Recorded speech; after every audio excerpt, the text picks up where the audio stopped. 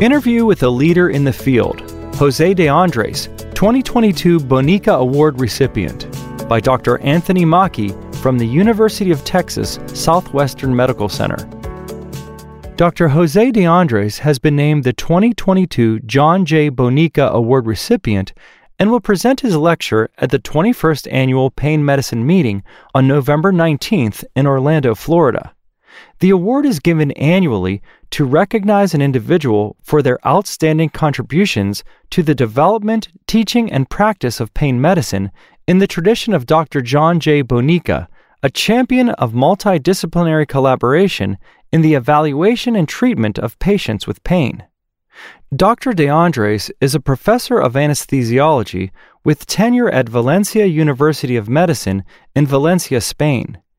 He is also the chair of the departments of anesthesiology, critical care, and multidisciplinary pain management at Valencia General University Hospital. He is interviewed by Special Projects Associate Editor Dr. Anthony Maki. Anthony Maki, you are recognized as an exceptional leading researcher, educator, and clinician within the field of pain medicine. Can you outline your journey? What personal qualities or characteristics have been most important along the way? How did you decide to focus on pain medicine? Jose De Andres, from the time I was studying for my degree in medicine, it was clear to me that I wanted to specialize in anesthesiology. My motivation was to help people avoid suffering. I understood early in training the power of anesthesia to induce unconsciousness and provide analgesia. Since the start of my specialization, I have been motivated by the selective control of pain through regional anesthesia techniques. To be able to achieve selective analgesia while maintaining consciousness, permitting faster recovery, has fascinated me. During my training, there was no established school for regional anesthesia in Spain. General anesthesia predominated as the anesthetic method.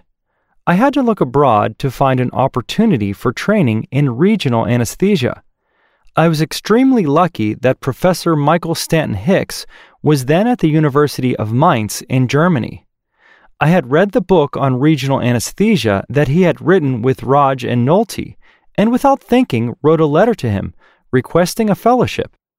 I was fortunate to have an affirmative response and joined him at the anesthesia department at the University of Mainz. At that time, Professor Stanton Hicks was developing a multidisciplinary pain clinic at the Johannes Gutenberg University of Mainz and organized the first meeting to discuss the problem of complex regional pain syndrome, or CRPS, and its diagnosis. The training, mentorship, and leadership that Professor Stanton Hicks gave me were fundamental to my career development. His transfer to Cleveland Clinic Foundation and his dedication to pain medicine guided my own decisions. With this educational background and desire to develop my professional activity in an academic environment, I pursued work in different hospitals that provided the possibility to train both undergraduate and postgraduate trainees. In so doing, I have been able to pass on what I know to other generations and expand the knowledge of an area as important as adequate pain control in our patients. I continue to refer to the basic sciences when it comes to clinical practice, utilizing my base of knowledge in anatomy, physiology, and later neurosciences with imaging, and finally bioengineering. Anthony, what drives your professional curiosity? Jose, my professional curiosity has always been to escape routine and be able to individualize my professional activity with patients. That is why I have always tried to keep my knowledge up to date. When I started as an anesthesiologist, I was fascinated by being able to control pain without loss of consciousness, which led me to training in regional anesthesia. This guided my search for pain control through minimally invasive procedures rather than systemic pharmacology. Likewise, understanding the mechanisms of pain, its individualized application in each person, and the possibility of quantifying the results of treatments have been a constant in my search. Anthony, how do you define success? Jose, success has many facets. It starts with humility and perseverance at work. It is guided by the confidence in believing that what one dreams of can be achieved. At times, progress may seem slow and there may be more failures than successes, but perseverance generates strength of character, and courage helps one achieve success. I've always put passion into everything I've done, and I've tried to balance work with passion. Sometimes putting feelings into what one does can make one suffer when setbacks occur, but it can also magnify the successes. Every day, I strive to be happy in my work. Anthony, what has been your most rewarding accomplishment? Jose, it is difficult to choose a rewarding accomplishment because highlighting one implies diminishing the value of others. My thought is that each progress and achievement has a professional reinforcement effect, which gives you energy for the next challenge and the next effort to achieve. That is why I feel fortunate to have had several reinforcements and recognitions in my professional career that have helped me to continue progressing every day. Without a doubt, to have been chosen for this award is very special to me because of what the name John Bonica implies. I am especially honored because I had the opportunity to meet him in person. Anthony, who has been important to you as a mentor or sponsor? What did they do that impacted you and your career? Jose, I have to say that throughout my career and in the search for training, I have been very fortunate to find people with a high level of knowledge who have generously wanted to share it with me. This is a gift in which there are no words to thank. To all, I send my most sincere gratitude. However, there are two people who especially helped me with their leadership and mentorship. I have previously explained the role that Professor Stanton Hicks played in the beginning of my career. Subsequently, I made a stay as a visiting professor at the Cleveland Clinic Foundation. This had a great influence on my career due to activities that I carried out there and the professional group that I had the opportunity to interact with. The other person is Dr. Gabor Roch, who accepted me to do a fellowship at Texas Tech University in Lubbock, and who shared his knowledge of pain medicine in all its aspects. While I was in Lubbock, I participated in a pain department with an outstanding group of professionals that provided me with a rich network for future collaborations. Moreover, I have been fortunate to maintain a relationship with both men, and am so thankful for that. Anthony, can you describe one or more of the most difficult professional challenges you have had in your career? How did you overcome it? Jose, undoubtedly, every professional career is full of challenges, especially when you want to innovate and change trends. Throughout the years, but especially at the beginning, we had many difficulties in publishing our research in functional anatomy for the practice of regional anesthesia and pain management. I remember the many rejections and how the anesthesia journals directed us to anatomy journals for not being a topic of interest to them, and the anatomy journals sent us back to the anesthesia journals, indicating that they were not interested in it because it was outside their interest.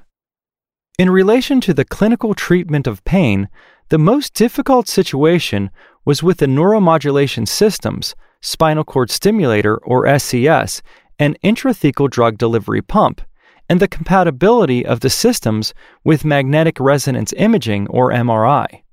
One day, a neurologist told me that I had to explant an SCS because the patient needed an MRI, and the radiologist would not do it because he had an SCS implanted. I spoke with the patient who did not want to explant it because he was very happy with its performance, then with the radiologists who adhered to the non-compatibility protocol, and then with a manufacturing company that also referred me to his technical file. Ultimately, I had to explant the system, but I decided to share the lessons of the situation and encourage the creation of a protocol that would make it possible to perform an MRI on a patient with a neuromodulation system. I published 2 articles from this experience, one in Anesthesiology and the other in Anesthesia and Analgesia. I will never forget the revision process of the first article, which lasted more than a year and involved 2 different editors-in-chief. I had to learn in detail the physics associated with the electromagnetic field produced by an MRI to be able to answer all the queries, and finally saw the article published. For years, thanks to our protocol, we were able to do multiple MRIs, not only to patients from our hospital, but also referrals from other hospitals. Now everything is easier with compatible systems, but then our groundbreaking work allowed us to overcome a fundamental challenge for patients who were under our responsibility. Anthony, in your view, which of your studies has had the most impact on the practice of pain medicine and why? Jose, all the articles that an author produces are important and require effort. Perhaps throughout all the years of scientific production, our articles on applied anatomy have had the greatest impact on broadening the knowledge of clinicians and improving their practice by better understanding the role that the different structures have, both procedure performance and outcomes. In recent years, we have made a great effort to generate outcome data for the practice of neuromodulation. There have been 3 important areas of research in which I believe we have influenced the vision of clinicians in the practice of chronic pain. 1, using 3D computational modeling of the spinal cord for the management of SCS, and explaining its importance in determining models of programming and improvement of results, such as the frequency of neural activation in tonic stimulation or the polarity and distance of electrodes or contacts. 2, studies of biomarkers in patients with chronic pain and their variations during SCS therapy and correlating these with results in the search for the optimization of markers for predicting results. 3, using machine learning to facilitate identification of predictive markers with the clinical trial, Predictive Clinical Decision System using machine learning and imaging biomarkers in patients with neurostimulation therapy. Anthony, as you look back, has there been a defining moment in your career? If so, can you describe it? Jose, there have been multiple important moments. From a clinical point of view, when I was appointed chair of the Department of Pain Management at my institution, I was able to apply my own guidelines to the portfolio of services and patient management. Following this, my institution appointed me the director of 3 ICUs, the anesthesia department, and the pain departments. However, I maintained my clinical and research activity in the area of pain. From the academic point of view, becoming a tenured professor at the University of Valencia following a competitive exam was a dream come true. At the level of scientific societies, I have devoted my activities to supporting the projects of the European Society of Regional Anesthesia and Pain Therapy, or ESRA. Holding the 3 most important positions on its board of directors, treasurer, general secretary, and president, were honors after years of service to the society. Anthony, where do you see the most potential for future research in pain medicine? Which questions may be most influential to future practice? Jose, without a doubt, technology will continue to progress, allowing the modulation of many more structures and functions. However, the future lies in personalizing the treatment of chronic pain. The key step is to improve the patient selection tools for the application of procedures. This involves improving the diagnostic process and having objective and predictive data through imaging and biological biomarkers. The day will come when systems integrate biological information and adapt their operation to the patient's own biological evolution, achieving improved results. On the other hand, in order to recover the function lost due to disability associated with chronic pain, we will continue to progress not so much in regenerating, but in restoring function with biological strategies. Anthony, do you have advice to offer current trainees or early career professionals who seek to do research in pain medicine? Jose, research in pain medicine can have more difficulties than other branches of medicine due to the impact of the placebo effect and the ethical connotations related to the possible suffering of patients. Furthermore, when studying invasive techniques, blind comparison is often difficult to apply on many occasions and impossible in other situations. In addition, trainees must carefully review the published information and, based upon the gaps they see, state their hypothesis and objectives they seek to achieve with their work. From my point of view, errors in these aspects are errors that are the most problematic when reviewing articles for publication and generate the most frustration for those who have put great effort into their research.